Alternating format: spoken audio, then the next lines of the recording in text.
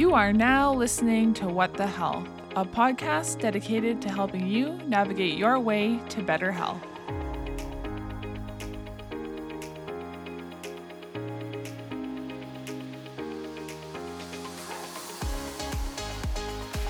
Hello, everyone, and welcome to episode 71 of What the Health.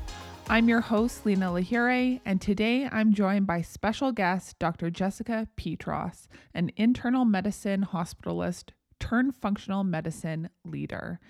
Dr. Jess has a passion for uncovering the mystery behind the chronic illness, whether that be stealth infections, heavy metals, stress, trauma, or other environmental toxicities. She is a visionary for the future of healthcare and left her position as a board-certified internal medicine hospitalist to pursue functional medicine in order to serve her patients better. Her philosophy embraces that health encompasses the whole patient, mind, body, and spirit, and Dr. Jess has become one of the most sought-after functional medicine leaders.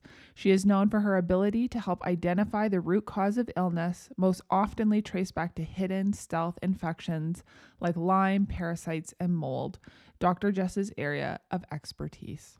After graduating with a BA in biology, a minor in psychology, and earning her medical degree from University of Louisville, Dr. Jess worked as a hospitalist for 6 years before beginning to experience what many of her patients experienced: deep anxiety, hormonal imbalances, and adrenal dysfunction. In the process of trying to heal herself, she sought answers to uncover the root cause of disease, something she thought she had learned in medical school, but realized she had not. She began to investigate alternatives to today's modern medical industry that treats every ill with a pill.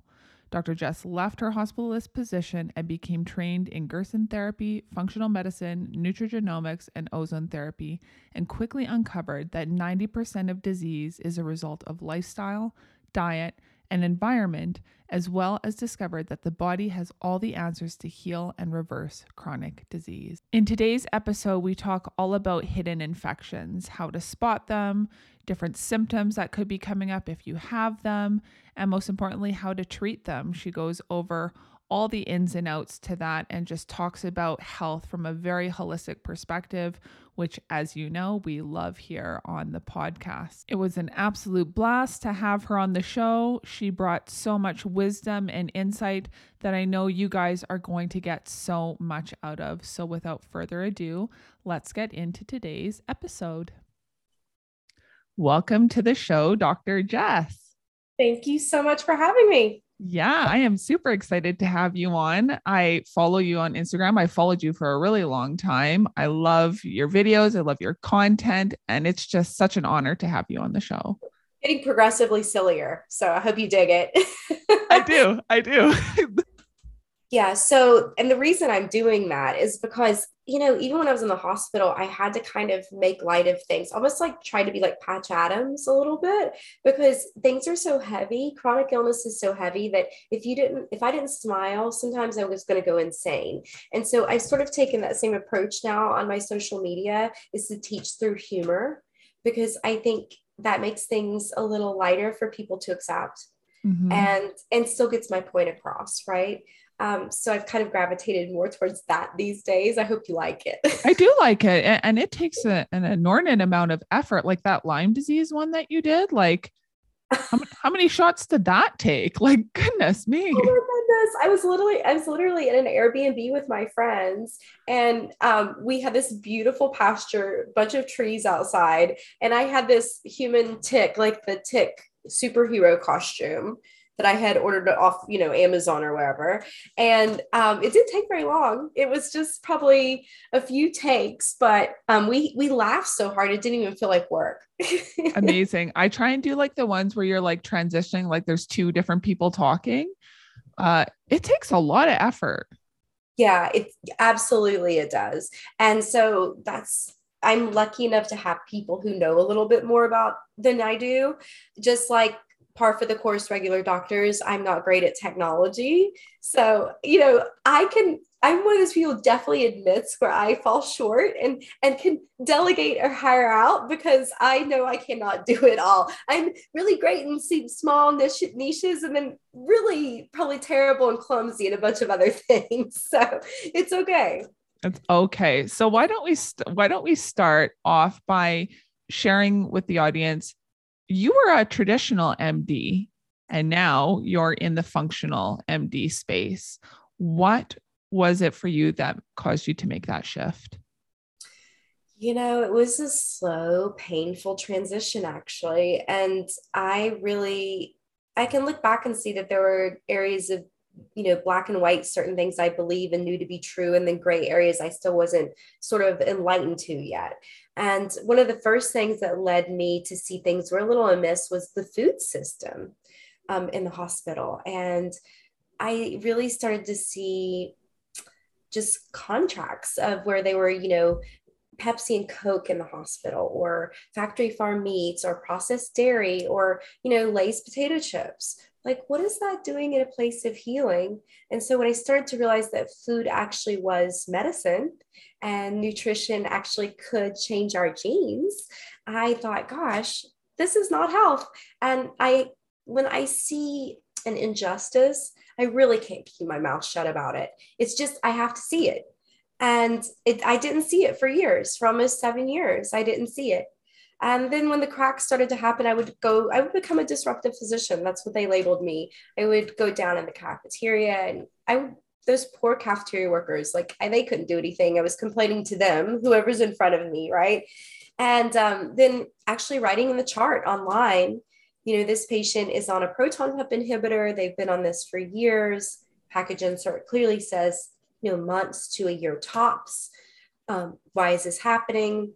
I started complaining about, discharging patients on 30 different medications while handing them a sheet about lifestyle changes and not really maybe spending 2 minutes talking to them about it because everyone's too busy.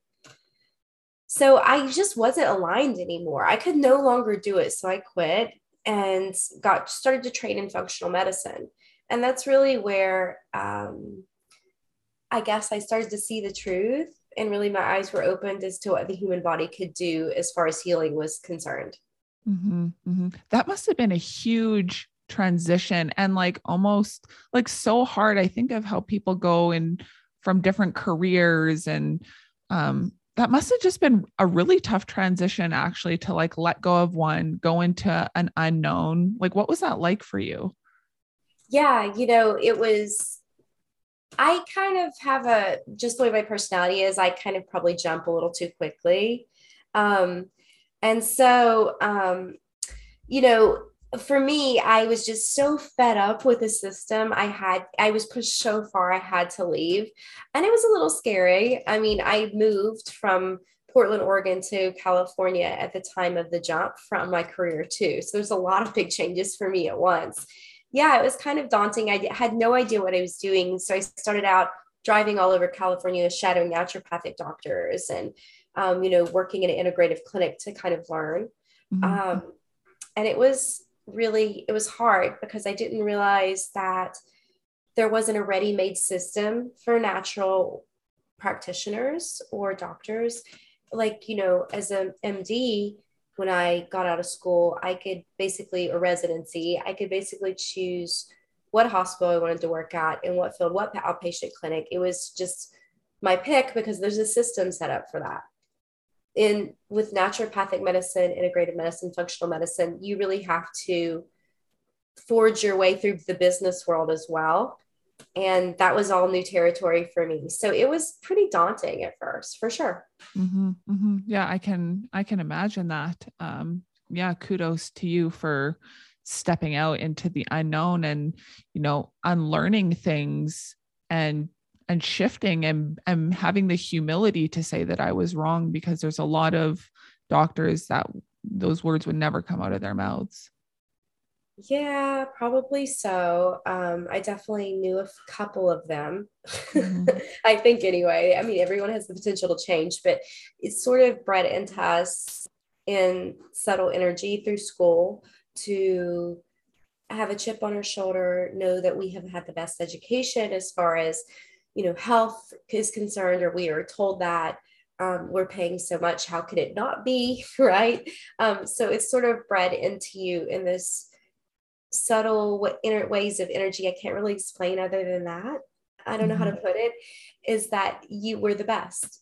And it's unspoken, but just sort of the air of the way school is. And by the time you're out of school, you sort of know how intelligent you are. And that's a label that you've labeled and identified yourself with at that point. Yeah. Yeah. Yeah. I definitely see that in medical school. I'm in university right now, studying psychology, and it's the same too for psychologists. And it's just like, I didn't realize how medicalized psychology was as well. It's been a little bit disheartening, a box that I need to check to get to where I want to go. But yeah. Isn't it though? Yeah. A box. It really is. So your specialty, one of your specialties is hidden infections. And I would love to know more about certain types of hidden infections. How do we get them? Could you just name a few? I'm thinking of things like parasites, candida, SIBO, Lyme. Yeah, those are great examples that you just gave. Absolutely. And I know there's a whole debate out there with whether viruses are actually real or not, but Epstein-Barr virus has made a resurgence here lately with reactivation in COVID. And so we're seeing a lot of these stealthy infections that we miss because conventional blood work hasn't changed really in 30 to 60 years or so. And that's a really long time without a lot of upgrades to that blood work. And so a lot of things are missed and a lot of things aren't checked, including the reactivation of Epstein-Barr virus after COVID, right? We were wondering why people were so fatigued, why they were having so many other symptoms of brain fog and things like that. And that's one reason that was missed. You got to think things like parasites, they're as old as we are. And they're not bad at their jobs, which is hiding. They don't want to kill you. They don't want to be found. They want to steal your nutrients and go undiscovered. That's their goal. They aren't bad at their job. And so they evade most of our tests. I don't even have a, knock it out of the ballpark, excuse me, parasite test. So they're absolutely not bad at their job. They're actually pretty intelligent and they want to go unnoticed. I would say, besides the ones you mentioned, SIBO is a great example. Mold is a good example, especially because it's not always seen. There can be water damage where you can't see it, or moisture where you can't see it in a home. And mold often goes undiscovered, but still causes all these mystery symptoms. It's not really a living pathogen. It's more of a mycotoxin, which is a volatile organic compound or secondary metabolite. But yet it's still one of those things that causes these mystery illnesses. I would say other stealthy pathogens, candida, you mentioned that one. It's like mold's dirty little cousin. They pretty much go hand in hand because the way mold lowers the immune system. Candida is something that is supposed to be in our digestive tract in certain ratios, but it can overgrow because it's opportunistic. And so a lot of these pathogens, our task blood work are just not sensitive enough for. And even things like stool tests, they're still using polymerase chain reaction or PCR, which we've seen in the last 2 years, what drawbacks that test has, right? Mm-hmm. So there's a lot of flaws in modern testing. And it's really, I have come to find that it's very useful to really spend time with talking to a patient or a client and getting a really long history and physical and intake on them, and really teasing out certain questions that you have seen over and over and over present with these infections. And those are, if you know how to talk to the body and speak its language and understand what it's saying back to you, that's as good as testing. A lot of times, what do you think physicians and other practitioners did before modern blood work and testing? They had to really do a thorough physical exam. They had to really ask the right questions. And that's how they elicited the answers. And most of them, a lot of things in ancient practices like Ayurveda and traditional Chinese medicine are quite impressive. Very impressive. Yeah. I love that you brought that in. It's interesting. I'm doing my thesis on readiness to practice in healthcare settings. And what we've found going through the literature is there's hardly anything that talks about doctor-patient relationships. Yeah, it's really sad. I'll tell you, I think the stat that I read that was shocking was that most patient physician encounters are around 8 minutes.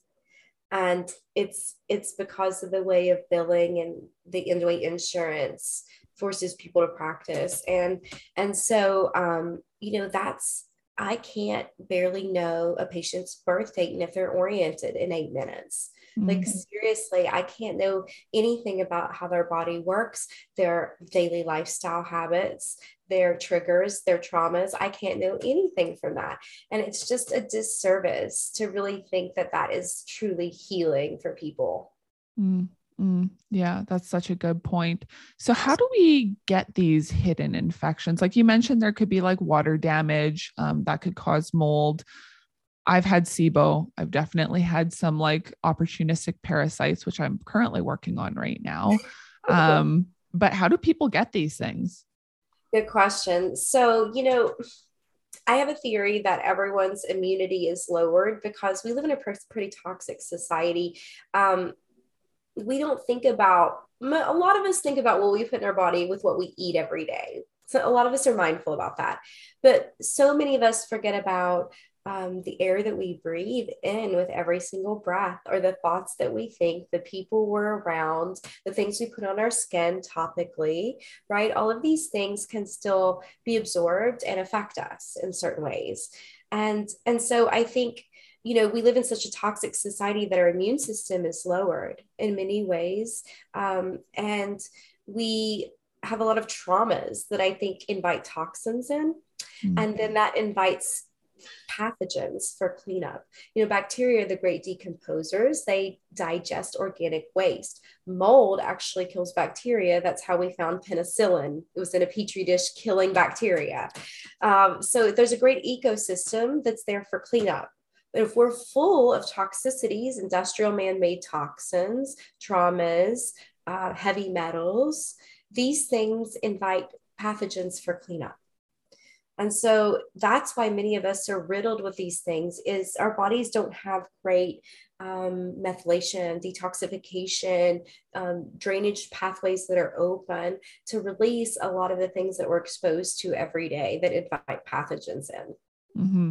And so do you think that's predominantly, the food? You did mention food. Is that a main way that they're getting in, just with more industrialization of food? Absolutely, for sure. And the water too. Yeah. You have to think about, I call it infertility water. Irradiation water is also fair depending on where people live. Parasite and H. pylori water, for sure, because they're cleaning the water with chlorine byproducts that then turn to worse toxic products over time in the water. It's disgusting what's in the tap water. Another place is letting dogs lick you in the mouth, eating sushi from certain restaurants is a good place to get parasites, especially. I think SIBO is actually oftentimes parasites that then lower the immune system, so the bacteria can overgrow in an improper way, kind of like a candida mold relationship. Interesting. Yeah. So there's all these frenemies that play together in a toxin bucket, right? Mm-hmm. And there's a number of different ways that we can pick them up. It just depends on how immunocompromised we are at the time. Right. And of course, like if we're living in this society where we have all of this increased stress, that can lower our stomach acid production. It can let more bacteria in, and it's just kind of a vicious cycle. 1000%. That's really, you just hit the nail on the head with the main problem I see with people. And it's often the hardest problem to correct in people. You have to think about how difficult it is to correct in yourself, Mm. and then to have other people see themselves properly and see that they're running or burning the candle at both ends and in flight or fight. And that is a really good reason that people will get recurrent infections and be like, I've done all this detoxing. I don't understand why I'm not getting over the hump of this. I still have parasites or whatnot. I still have SIBO like symptoms. I still have, Lyme, whatever it is, right? And oftentimes it's that they've got that they're pinged in flight or fight. And you just said it changes hormonal release, it changes glandular release, it changes your stomach acid, which is great for H. pylori too. Mm-hmm. So that's a big You're one. you're preaching to the choir here. It's really interesting. Oh, but like I had SIBO and then parasites and you know, I don't have to tell you how much school wrecks your life. It's just Wow. like the worst thing in the world for your body. But it's so true. And when you've done all of these physical things, but you're still not getting answers, you kind of are beating a dead horse by only looking at the physical. Yeah, you have to look at all of it. But nobody taught us any of this. So it's like unlearning or relearning all over again. Mm-hmm, mm-hmm. So you said there's no specific test, but what are some of the symptoms? Let's just pick the most kind of common pathogen that you're seeing, hidden infection, and what are some of the symptoms? Gosh, parasites are really, really common. They're more common than people think. And that's just because they don't hang out in the blood. So they don't hang out in the colon. They don't just hang out in the digestive tract where stool tests are, right? And they're very, very inaccurate. Really, to get an accurate test, you probably have to do a stool test, a functional stool test or PCR, something like that. And then maybe 2 or 3 ovum parasite tests, stool tests over time to catch them. But just to elicit symptoms from symptomatology and talking to people, some of the symptoms people might look for is they may get worse around the full moons, which is because during a full moon you produce less melatonin and more serotonin, and that makes parasites more mobile at night, and that really causes people's their bodies to stress. They often will clench their teeth at night during full moons because it's a stress on the body when parasites are moving around. They might get itchy, have rashes. They unfortunately might have an itchy bum. That often is one symptom that they have, rectal itching. You might have ear ringing. You might have a vibratory sensation in the body, almost literally like an internal vibration. You might get migraines. All of these things can be worse around full moons, especially if you're dealing with parasites. In general, you might have gluten, dairy intolerances, especially dairy, just because with the things like Strongyloides parasite, there's so much inflammation, you can't even handle the inflammation from things like dairy and gluten. And women might have really horrible cycles, really painful cycles with parasites as well. And so there's just a few symptoms of things that parasites can cause for people. Western medicine may label people as having TMJ or clicking jaws or just teeth grinding, and may say you need to go see your dentist or something. And they may not put together that it's parasites because we all think that just happens in third world countries. Mm-hmm. That is so true. As you were like reading off the symptoms, I'm like, check, check, check, check. That was me. Yeah, but that was me. So I mean, like I had a functional MD pick it up right away. And I had already, been in that world, but I just wasn't getting the results because I was stressed. So what are some of the most common treatments for parasites? Great question. So, first and foremost, I like what you mentioned in the beginning. You have to get yourself out of flight or fight and calm down, even if that means limbic brain retraining, whatever you have to do to kind of parasympathetic mode, because otherwise, everything you do won't really stick. Mm. And I don't want anybody to be wasting their money out there. So, first, let's do the steps to prep your body. And that's one of the steps of prepping. The other things are you really want to open drainage pathways first, whether you decide to take, I don't know, ivermectin or albendazole or one of those, anti-parasitics made by conventional medicine, or you take herbs to help with parasites. You first need to prep the body. And that means really making sure your liver is functioning properly, really making sure you can go to the bathroom 2 or 3 times per day, that you're well hydrated, that you're sleeping okay, you have decent energy, that your bile is moving and you're digesting your foods properly. You're not seeing undigested food in your stool, that you can sweat, right? All of these things are really important. And when most of those have been fulfilled, then you can jump into Antiparasitics from conventional medicine or herbs. Things like mimosa pudica seed, which is a really sticky seed from India that pulls out things like parasites from the gut. Things like wormwood, which goes intracellular, which a lot of parasites, 30% are protozoans that are intracellular or microscopic. We have things like garlic cloves, sweet anise, artemisian, wormwood I mentioned as well. Black walnut hull, which people who do have a nut or tree allergy cannot take that one. I will say that disclaimer. Pau d'arco is a great one. Tansy is another herb that's great that works. There's a lot of different morinda. If people haven't heard of morinda, it helps with candida as well. Oh, interesting. Yeah, there's a lot of different herbs and combination of herbs and wonderful products out there that contain mixtures of those ingredients.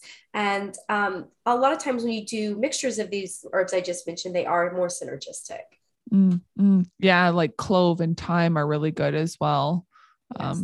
Yeah. And so because these, I like how you call them frenemies, these infections kind of co-occur together, will a lot of these treatments and prepping the body help, not just for parasites, but could also help for SIBO and candida and mold? For sure. Absolutely. Herbs help turn on certain biochemical pathways in the body, and they help give us energy if they're antioxidants. They help our mitochondria function better. And so overall, when you're turning on positive processes in the body and you're helping the body to make energy and just come back to homeostasis, yeah, it's going to work on its own, right? It's going to do everything at once. It's going to help get rid of mold. It's going to fight parasites, viruses, bacteria, whatever is going on in the body, toxin overload. It's going to just help things clear out better. And when that happens, you really can't discriminate between what you're killing off first, second, third, right? The body is doing on its own by coming back to normalcy, and nothing beats a body in homeostasis. With antimicrobials, can you overdo it? Yes. Good question. Yeah, you can. I mean, it's kind of like there's always too much of a good thing. And this is no exception. If you guys have been out there killing things with herbal or antimicrobials, you guys probably know what happens if you take too many antibiotics and you overkill that way. It's like deforesting the Amazon, right? Some of that never comes back. And herbals aren't that bad, right? But you can still overdo it with antimicrobials. You can definitely wipe too much out, be killing too much, exhaust yourself. I've definitely seen people burn out doing detoxing too much. And that's when you need to kind of take a step back and say, what am I missing? Is there something that I haven't addressed? Am I stuck in flight or fight? Do I have water damage in my home? Have I addressed any dental issues that may be causing a problem? Do I have any trauma that's lingering, that's still inviting, negativity and possibly toxins into my body, right? Because we have shown inflammatory thoughts can change our genes epigenetically, and that definitely changes the way our body can detox. And so, really, we want to be evaluating all these different aspects, mind, body, and spirit, for people to totally heal. Yeah. I love that. Don't overuse, right? Evaluate. Yeah. 100%. So interesting that you brought up teeth issues. I had 5 teeth removed in the last 2 years because I had root canals and they all failed. Yep. And when I had another 2 teeth go, I said, no more root canals. I'm done with them. But a lot of people have these root canals that can cause some issues. Have you seen that in clinic? For sure. 1000%. It's actually, I think, an epidemic. It's interesting that Root Cause, the documentary, came out on Netflix, and the American Dental Association had it removed. You can only find it on YouTube now. And it was really one of the first things that put me on to how bad root canals could be, and how this was something kind of a hidden source of infection that I may be missing. And when I started to really ask people and to dig into it, I saw that it was a bigger problem than I even was aware of at first. I have some great stories about patients and people who were completely asymptomatic. I just knew they had a 10-year-old root canal, and they would get cone beam scans, CAT scans that were inconsequential or didn't find it. And then they actually remove the root canal and be black with cysts on it, or eating away their jawbone, literally. And there were no symptoms. And sometimes people didn't find it. Now, if it was eating away the jawbone, they'd find it on a CAT scan.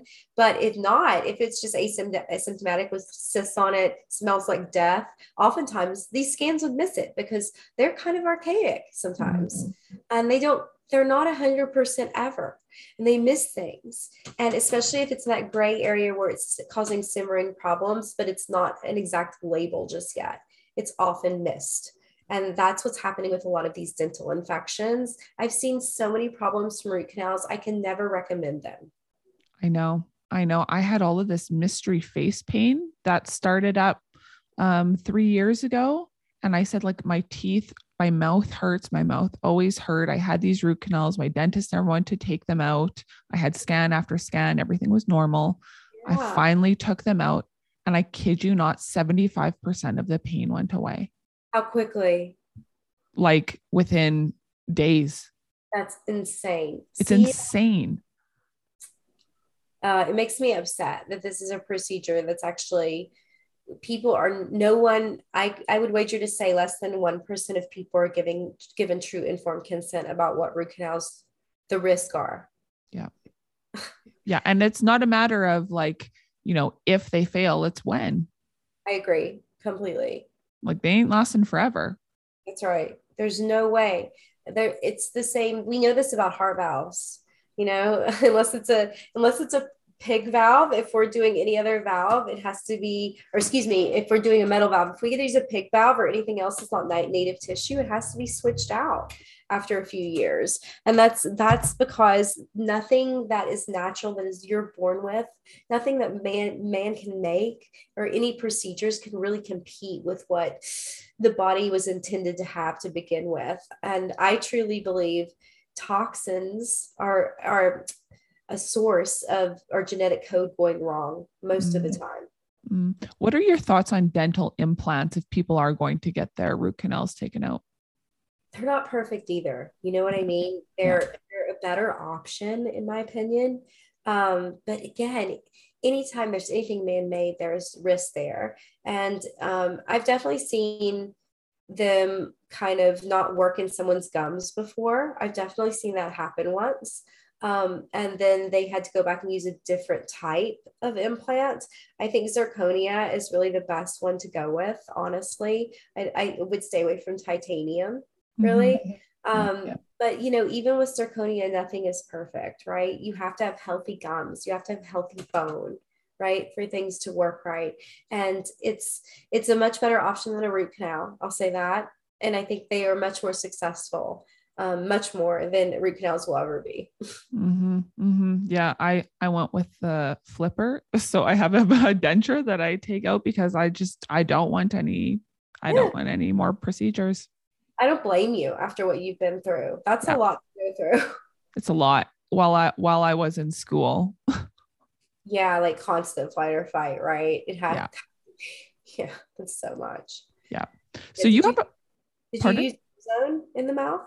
I didn't. No, I didn't.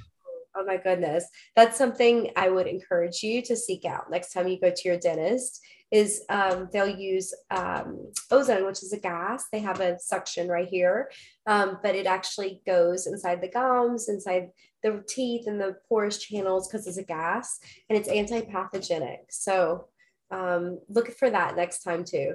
I will look for that. Yeah, 100%. So you have a protocol called Kill Bind Sweat. Can you explain a little bit what that is? I know we kind of touched on it, but we didn't touch on binders. Very true. Yeah, so that was on accident that caught fire online, and I guess it kind of sounds sexy, or I don't know, serial killerish, so it caught on. Whatever way you want to look at it. But, we talked about antimicrobials, and that's the kill part of the treatment, which should not be attempted until people's bodies are prepped, like we talked about. Excuse me. The second part of the treatment is the bind part. And that is, you should probably wait, about 20 minutes, take a binder of your choice, something, I really like the active carbons, fulvic and humics. There's also things like zeolite and bentonite clay. Cholestyramine is conventional medicine's choice or well call. And then there are things like activated charcoal, which everyone has heard of that. And after you guys mop up toxins or pathogens that you have killed with a binder, then you hop in the sauna.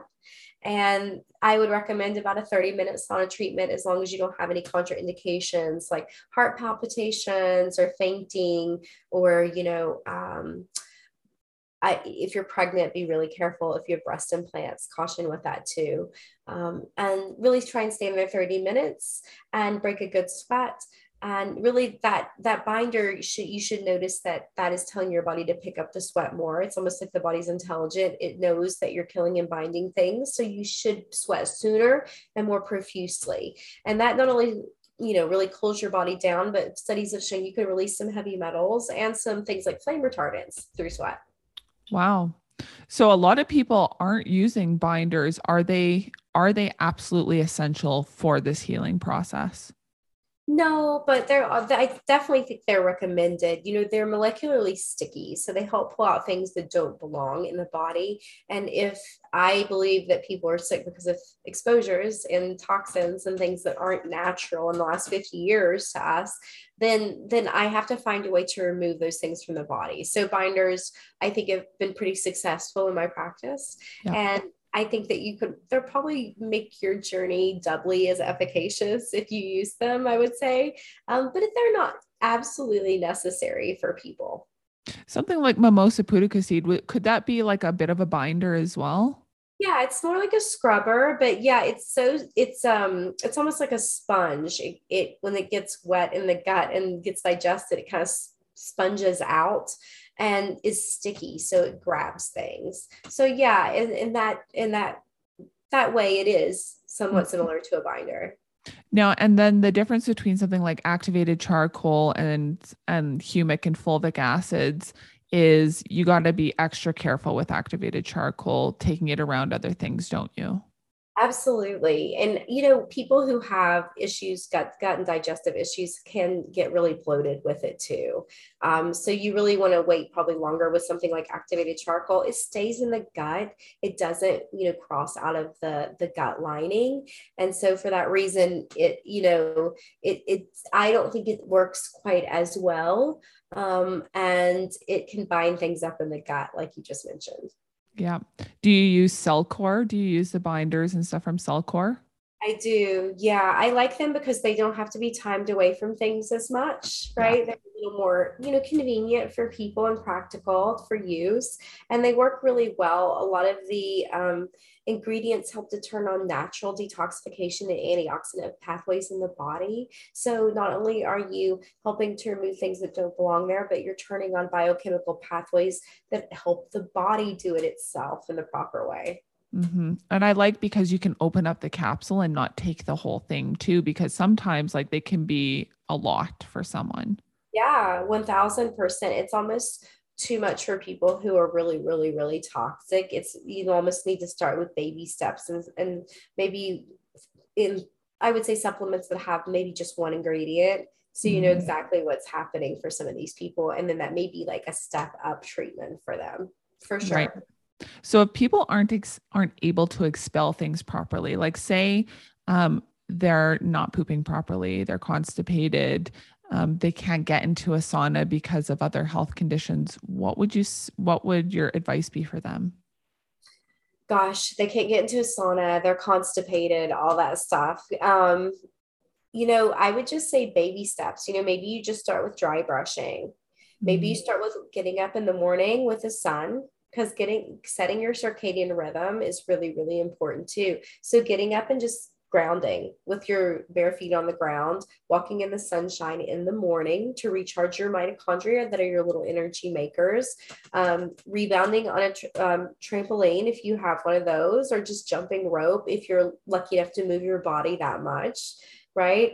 Really looking into clean water with a good water filter. They're just simple things, getting rid of household cleaners that have toxic ingredients, switching out toxic makeup, Mm, right?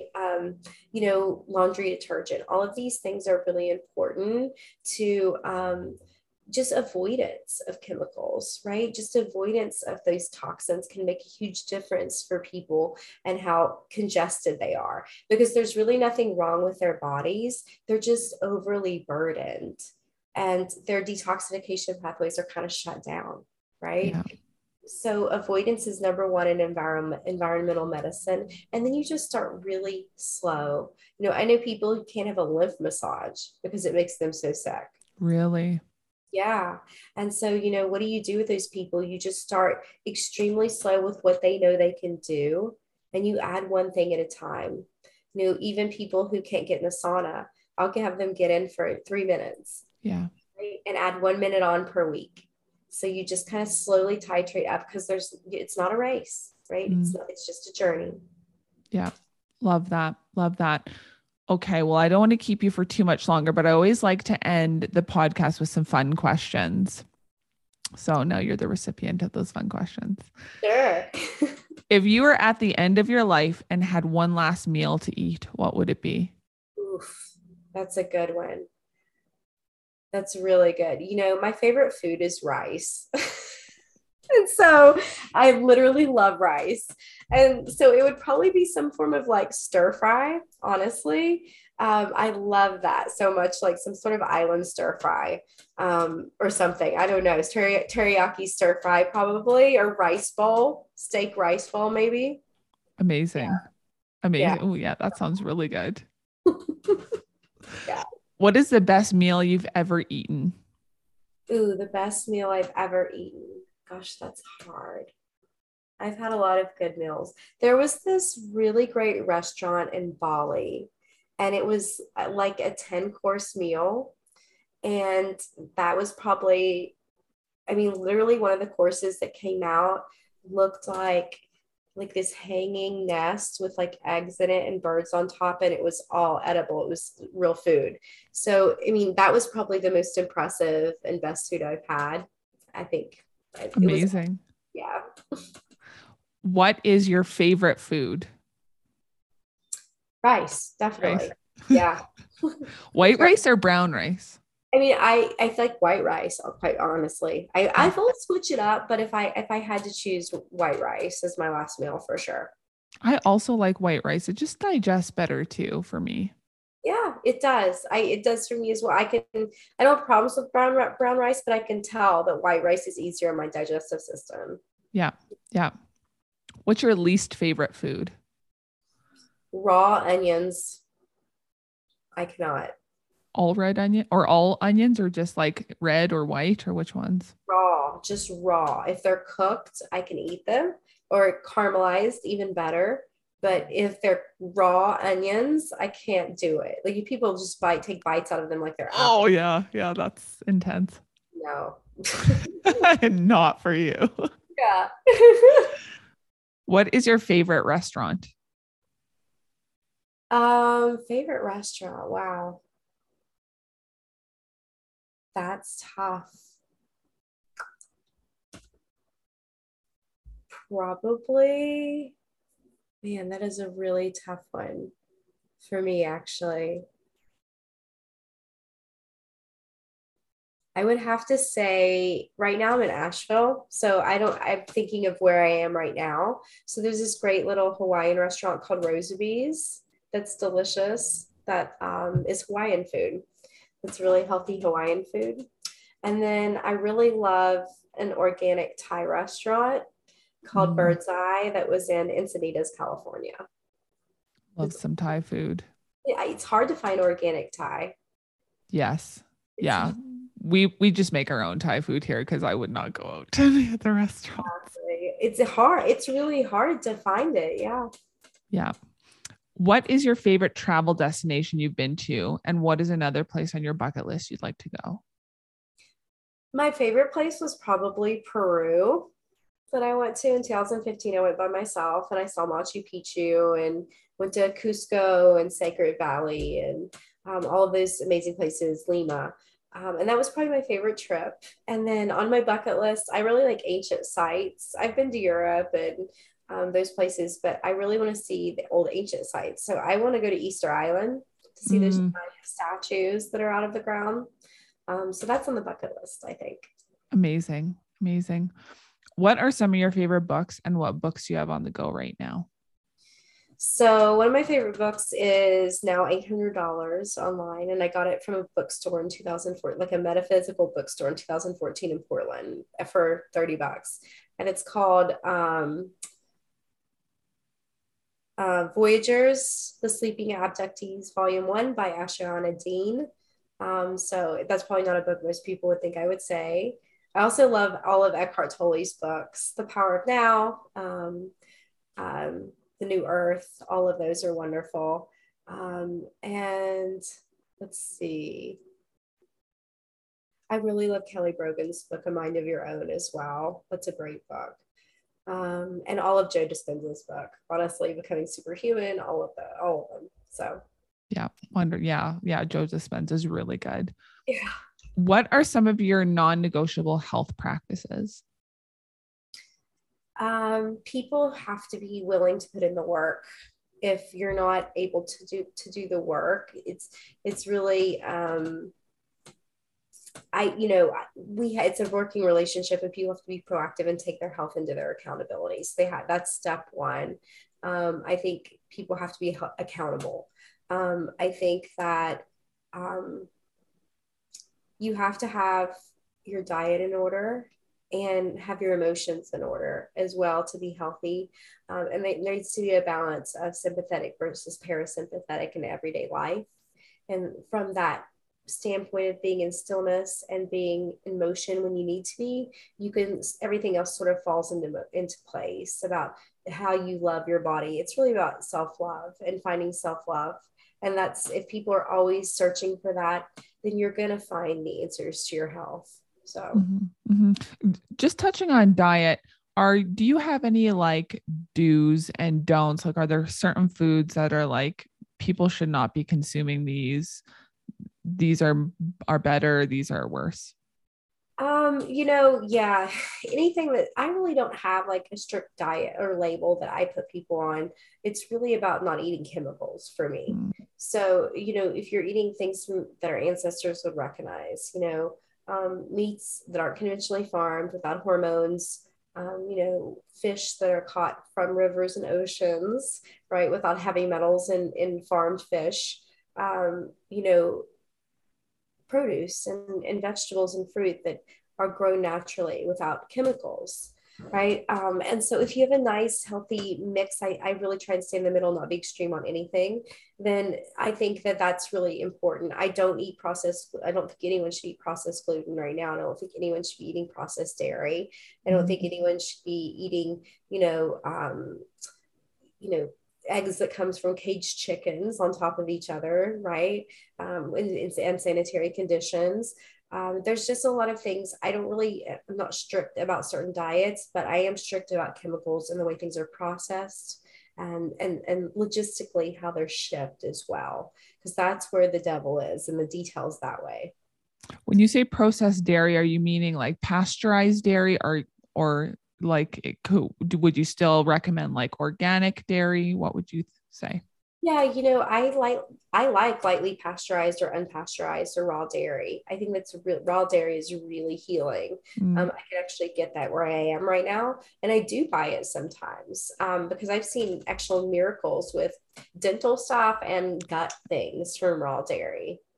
I love that you mentioned that. I put out a video how I added dairy back into my diet, and I can generally basically tolerate goat dairy. But I got some hate for that. Oh, really? Yeah. Oh my gosh. Yeah. I was like, wow, like this is like a really healthy food source, but yeah, that's insane. It's goat and sheep dairy is much less inflammatory, and so is A2. Yeah. Cows as well. That's interesting. Yeah, there's a big divisive pull right now between like nut milks, cow's milk, what's bad, what's good. I don't like to label things in black and white extreme views. I like to, maybe you get to know the farm, maybe you get to know the farmer, maybe there are different ways of looking at things, definitely nut milks can have different fillers and guar gums and xanthan gums in them that aren't as healthy probably as just raw dairy that a farmer hands you. So it's all relative, and you really can't judge people for decisions they make. For sure. For sure. Yeah. I do like your approach. You're very chill, holistic, grounded. I appreciate that from you. Thank you. I try. I think that if you go too extreme, it's usually people doing it for attention, and it's probably not the best advice most of the time. Yeah. Yeah. It messes with your mental health as well. What is the happiest moment of your life?